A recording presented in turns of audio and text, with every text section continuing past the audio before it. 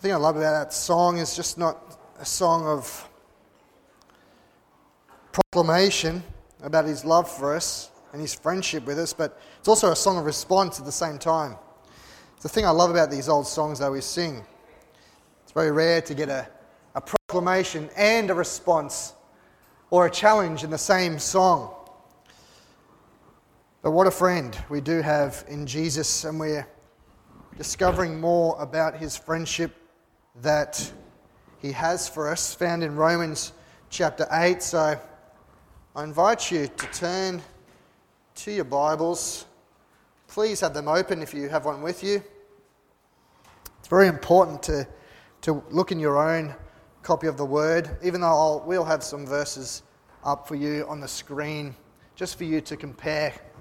As is my usual custom, I do chop and change between versions, and I've done the same today. It's just interesting how other people have, how translators have interpreted scriptures to really, they can draw different meanings out of different versions. It's very interesting when you study the different versions of the Bible.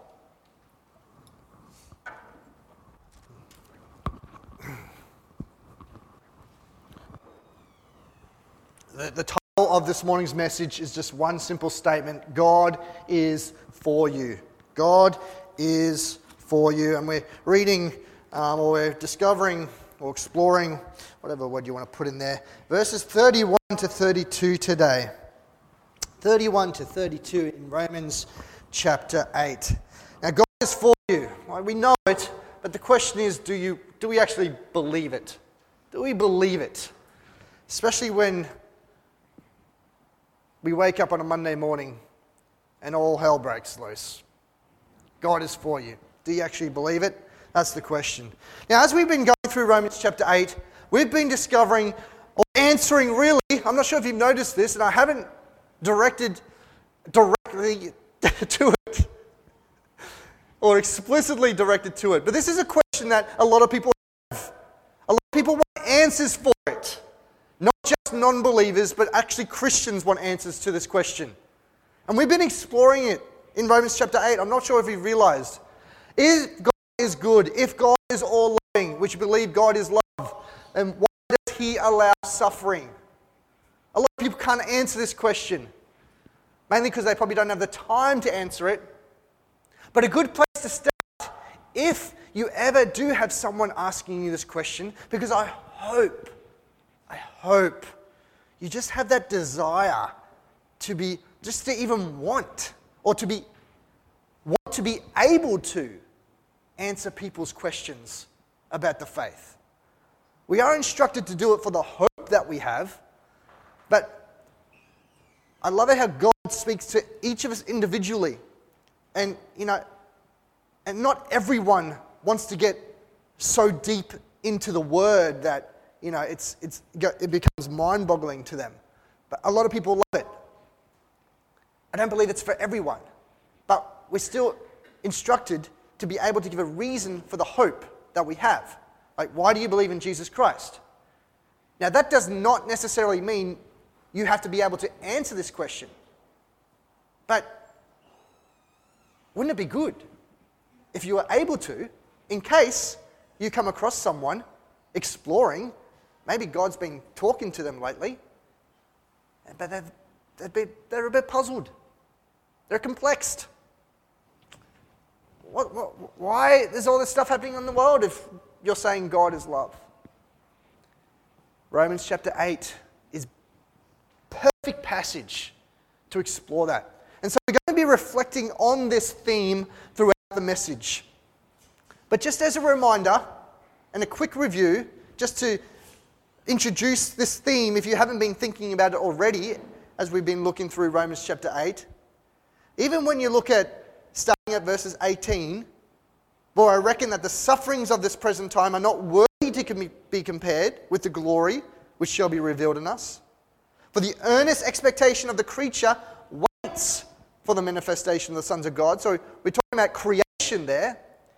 And we believe Paul's talking metaphorically here, because the creation can't mean us. It can't mean demons. It can't mean angels. It can't mean unbelievers. It's talking about all creation. So figuratively, metaphorically, all these effects of the fallen or cursed world with the gardeners out there, don't you wish that there was no such thing as a weed? All right? That's a result of the fall. That is a result of the curse that has been placed on this earth as a result of Adam and Eve taking that forbidden fruit. It says there, verse 20, for the creature was made subject to vanity, not willingly, they didn't have a choice, but by reason of him who hath subjected the same in hope. Because the creature itself also shall be delivered from the bondage of corruption into the glorious liberty of the children of God. For we know that the whole creation groans and travails in pain together until now. We all groan. Everyone is groaning. Even an unbeliever is groaning in one way or another. Mainly because they don't really have the hope. It differs obviously between the unbeliever. Depends on where they are in society. Depends how affluent they are. But we're all groaning. Suffering occurs because of the fallen world. Because of the curse that is in this world. Will this curse be forever? No. It will be lifted up when, well, for us, it will be lifted up.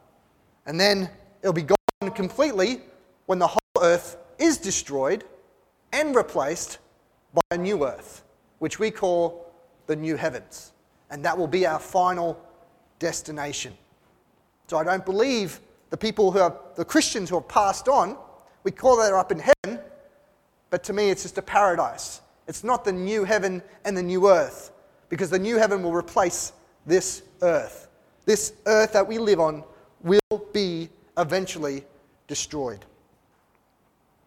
Everyone's groaning. Is God causing it? No. Why does God allow it? Well, let's just go through these verses and see. First of all, we come to verses, a new section really, I think. My new section in the Bible, the section in my Bible starts at verse 28, but I think this is a new section. What shall we say then to these things? You might remember in Romans chapter 3, I had a title of one message called Objection, Your Honour. If you look at Romans chapter 3, the start of it, it's very similar language to what he's doing here. It's like he's answering objections rhetorically. So it gives the impression that Paul has heard these arguments. And what are the arguments against? Well, what have we been learning about lately in these last few verses? Our glorification. Or in other words, our eternal security. And that's why on Wednesday nights we're going to be looking at why we believe in once saved, always saved. But rather, I think we're there because we've gone through Romans verse by verse, and I think, to me, you should be convinced that Paul has written, you can't lose your salvation because of what God has done in us and through us. But exploring those passages of how people interpret loss of salvation. Because again, it's good to be able to answer those people if they have those questions, if it's puzzling. And yes, there are a lot of Christians out there that believe in loss of salvation. It is quite ridiculous. But objection, these are like objections. And we're going to be going through one, for instance, that says, what then shall we say to these things? A lot of people answer, what things is Paul talking about? Some people say, well, he's been talking about the whole book of Romans. I don't know about that. Some people say, well, the start of chapter 8. Because chapter 8 is really a theme. It starts off by saying, there is therefore now no condemnation, and finishes off with saying, nothing can separate us from the love of God. They're kind of two of the same things said the same way, right? Or could it be just what Paul has been talking about lately of our glorification, our eternal security? On what I'm going to reference it later, of what God has started in you, he's going actually to finish it. He's going to complete it. So God's for us, he says. Who can be against us? Who can be against us? So was Paul experiencing people and saying, oh, whatever, Paul. You can't get up on your high horse and declare to us that just because you believe in Jesus Christ that you are going to be saved forever? That's utter rubbish. Paul answers the question, if God's for us, who can be against us? Surely there is someone or something that can take away our salvation. Is there anyone who can take away our salvation? There's a lot of people who think they can. A lot of people. Take, for instance, this. I just came across this story. An Arizona priest, this has just happened a couple of years ago, but recently it was in the news because the effects of this happened on a current priest in Michigan. An Arizona priest discovers he messed up baptisms for 20 plus years. Now you might ask, how can you mess up a baptism for 20 plus years? Now to be on the same page, remember Catholics believe that in order for you to be saved, you have to be baptized, right? Preferably as an infant. But even if you do all these other things like partake in Mass and even get married, that's not legitimate or it's not valid unless you have been baptized in the Catholic Church. So infant baptism relies on absolutely everything. It's of the utmost importance in the Catholic Church. How does someone mess it up?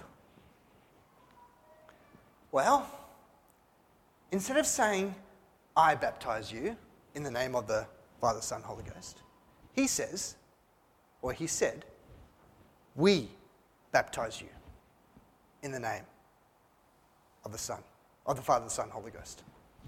The Vatican made a decree that because anyone who messed up that one word, who changed it from I to we, all baptisms are no longer valid. Their salvation has been taken away. Their, quote, salvation has been taken away just because of one word. So a recent priest who was one of the recipients of this guy, Father Andres Arango or something like that, did this in 2020. Since, of course, he had to resign. One of his recipients, a current priest, had to get rebaptized, and they're publicly calling on anyone who was baptized, anyone who was married by this guy, to get remarried, to get rebaptized, everything like that. Taken away. Now, that doesn't relate to us, but this person, this might be appropriate for us. Put your hand up if you think you know this person. That's worrying. You should know who this person is. You need to know who this person is. Because he is someone who is trying to take away all our salvation. Currently today. Now, his name is Yuval Noah Harari. He's actually an Israeli. He's from Israel. He's a Jew. Not professed Jew, because he's an atheist. But he's done all the studies of religion, particularly Christianity and Judaism. And it's all fake news. He believes fake news didn't just start when Donald Trump got into presidency. It started thousands of years ago. The first fake news was the Bible. He quotes, this was a Twitter feed of his recently. History began when humans invented gods. History ends when humans become gods. Does that sound familiar? Wasn't actually this the first sin? Remember Genesis 3, 4 to 5? But the serpent said to the woman, "You will not surely die." She's thinking about taking the fruit, but God said we're going to die. No. God knows that when you eat of it, your eyes will be opened, and what? You will be like God, knowing good and evil. From the very first sin, people have always wanted to be like God, wanted to be God. And in a way, we all, before we've come to faith in Christ, done that metaphorically in that, well, it's my life, therefore I'm in control of it. I'm the God of my own life. I decide what happens. Let me share some things of why you should be aware of this guy. Here's some more quotes from Yuval.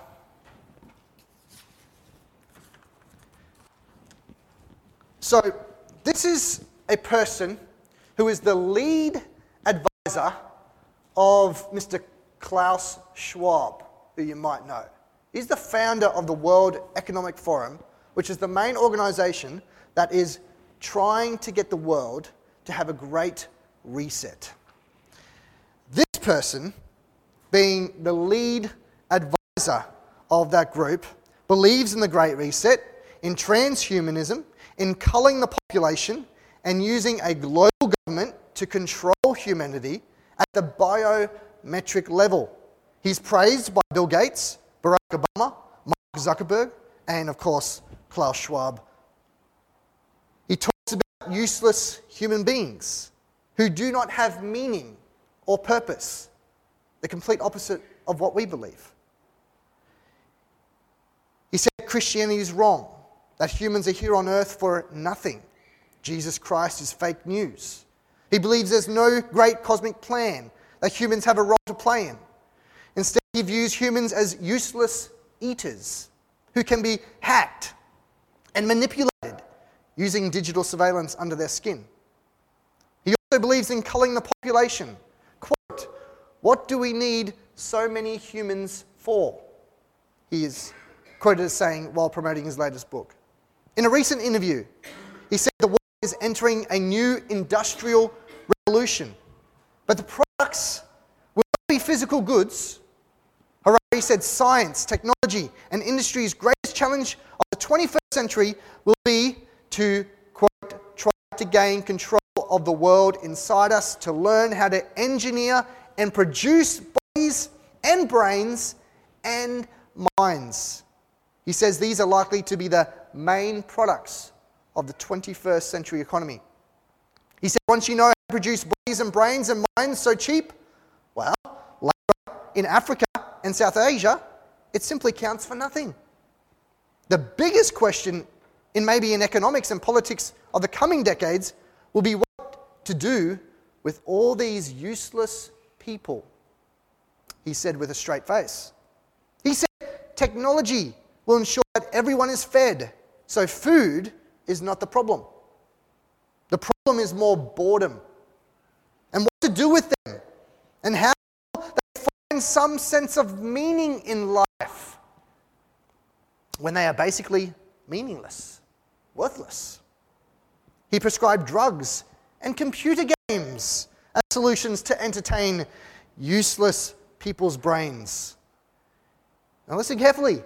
He said a global government will collect and use data on every person to learn how to engineer bodies, brains, and minds. He says data and biometrics will be used to hack human beings and re-engineer the future of human life itself. He said intelligent design never existed, and any notion of a creator God will be driven out of society as humans become hackable, programmable.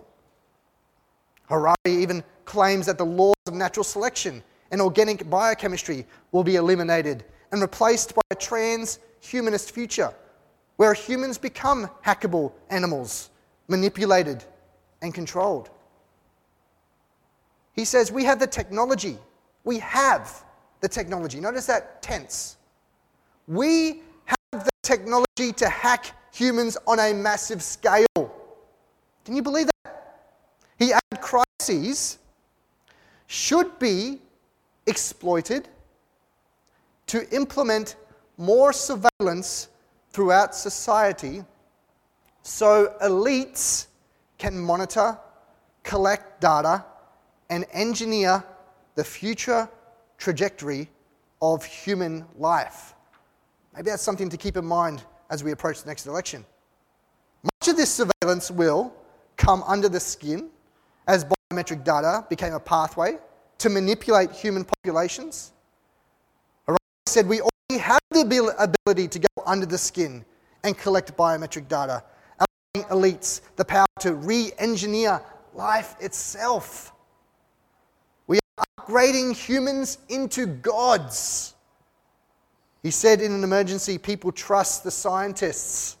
He used the example of priests and ministers shutting down their churches worldwide in 2020 to prove that God is dead.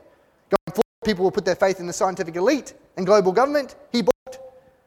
Quote, even the religious leaders trust the scientists, he said.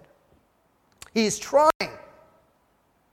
to eradicate Christianity, our salvation, here in this world. But boy, does he know that he will fail. Nothing can destroy us for those of us who trust in Jesus Christ. No one can be against us. Now you might say, look at that verse and say, oh, we have everyone against us. My neighbor is even against me. He doesn't like my faith.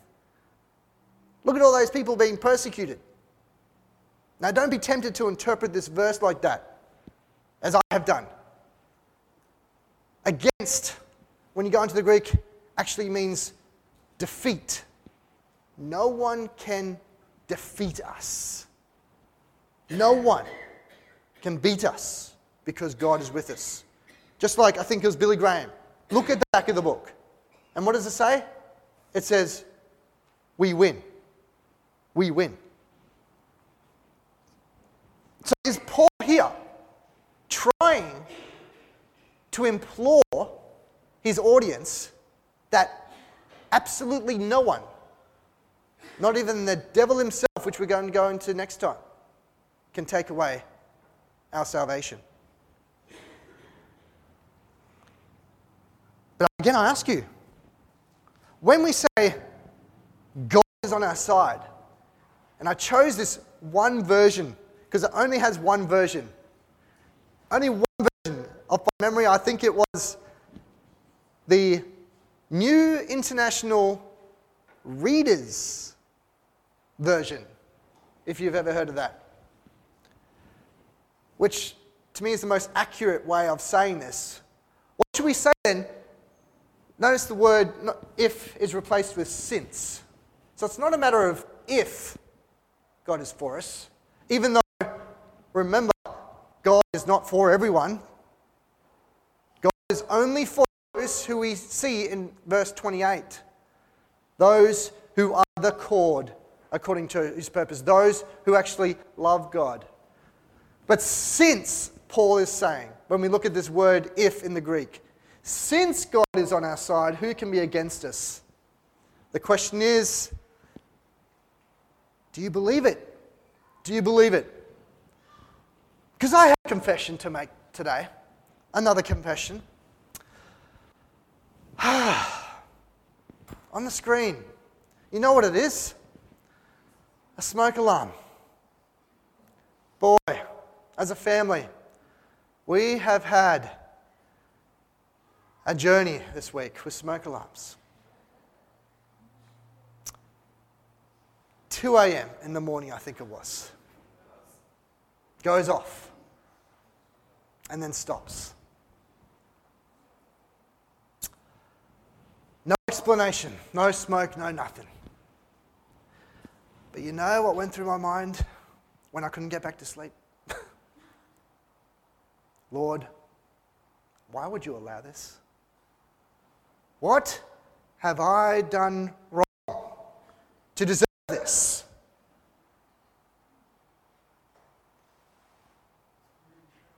We're always tempted to go there. I was even talking to someone last week. I was the one. And it's just so funny. It's thinking back now.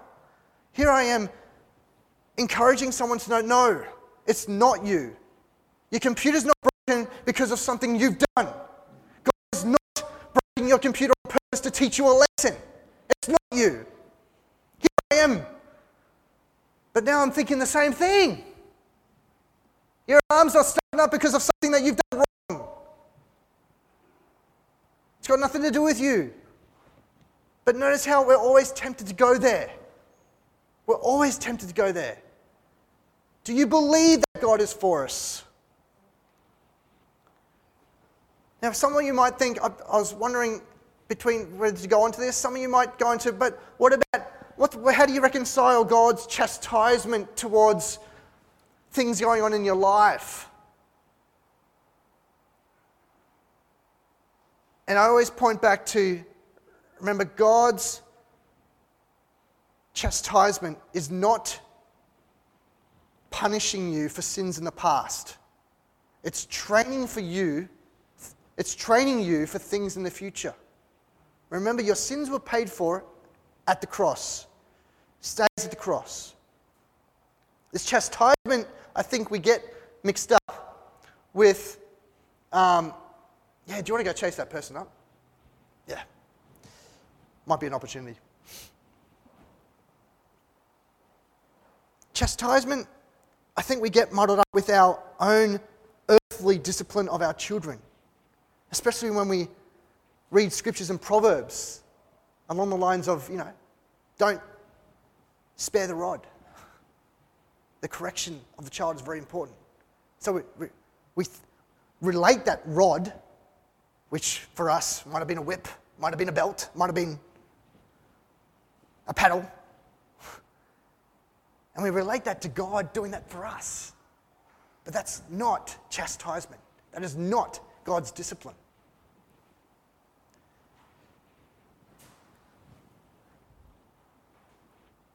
I reflect on this again. If there's suffering in your life, you have to believe. You have to believe that God is still for you. He's not orchestrating it on purpose to harm you because He's against you. He's allowing what is happening in your life for your good. And I don't have the time to go through all those scriptures because we know all of them. It's for our growth, it's for our maturity, it's for our strength, it's for us. He doesn't take it away.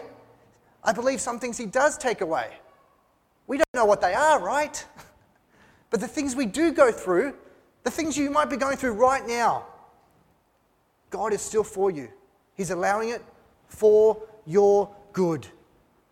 Don't just know it, believe it. And finally, verse 32. He who did not spare His own Son, but delivered Him up for us all. Now just take note of that language. Again, God the Father willingly gave up, willingly presented His Son, Jesus Christ, as a sacrifice. Just like Abraham was willing to sacrifice his son. Some people would call this child abuse, but we know it's not that. It's just, that is the propitiation. Okay, 1 John chapter 2, look up the word. That was the satisfied requirement for us, or for the sin of not just mine, and not just everyone in this room, but the sacrifice of Jesus on the cross was the satisfied requirement for the sins of the whole entire world. God deemed that necessary. He delivered His Son for us, to do that for us. He didn't spare His Son. He delivered Him up for us all. Now, look at that last verse very carefully. How shall he not with him also freely give us all things? He's given us his Son so that we can have a relationship with God, so that we can begin a relationship with God. How much more will he give us all things? In other words, if he gave us the ultimate gift to redeem us, don't you think he'll do what is needed to sustain us?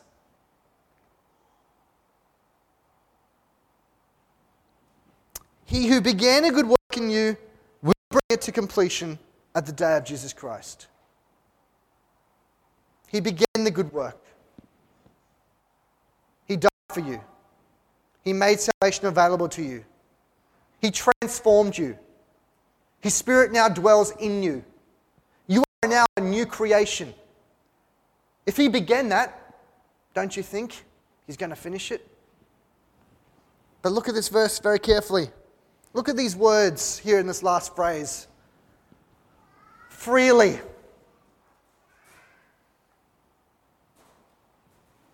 He freely gives it. It's not something that you have to earn. It's actually something that you can't earn. But why are we still trying to earn acceptance from God? Why are we still trying to earn second blessings from God when we've been blessed with all spiritual blessings?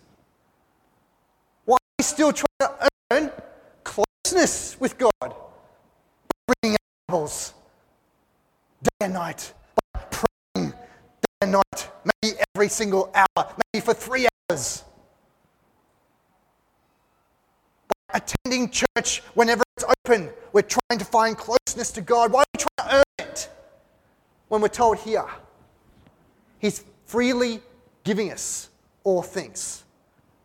Now, I've been tempted myself to look at that all things. All things, really? Come on. He hasn't given me that Ferrari. He hasn't given me, let's be more serious than that. He hasn't given me healing from all my illnesses, from my sickness. I need that to be sustained. Well, actually, do you? Do you? Whatever went through your mind just then. And what isn't God providing for you? What is not God giving you freely to sustain you? Ask yourself, do you actually need it to live victoriously in Jesus Christ?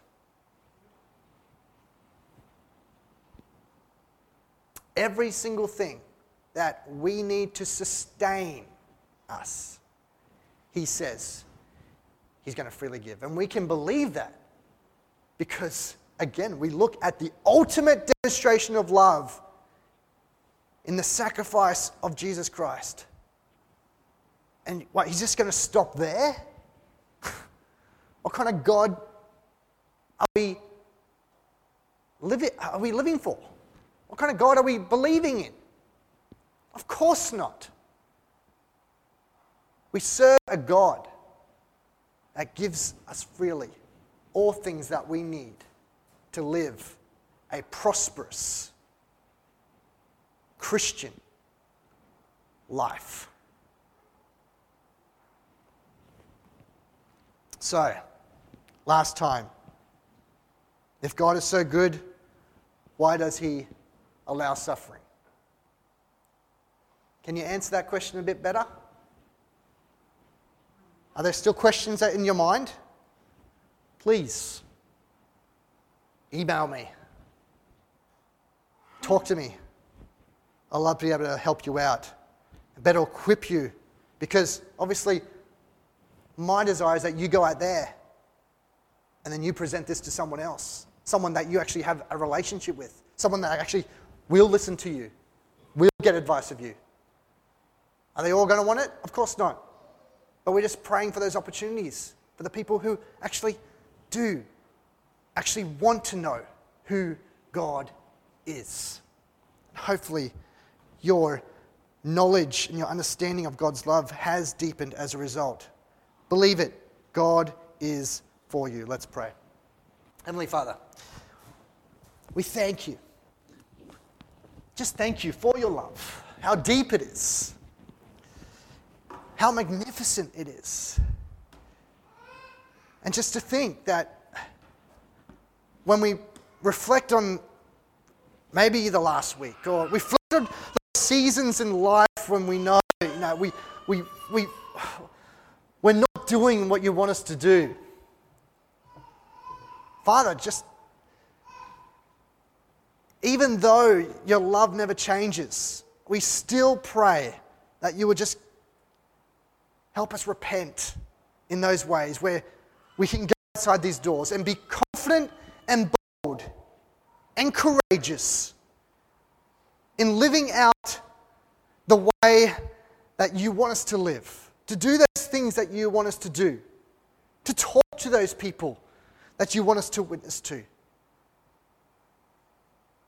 Lord, we know it starts in the home, but for some of us it might branch out from there, even to the local church, to the community around us. We're thankful that we each have a relationship with you, and that you can talk to us each differently, all at the same time. Once again, I ask that you would just help us respond to that and do it in a way that is in obedience to your word. We ask this in Jesus' name.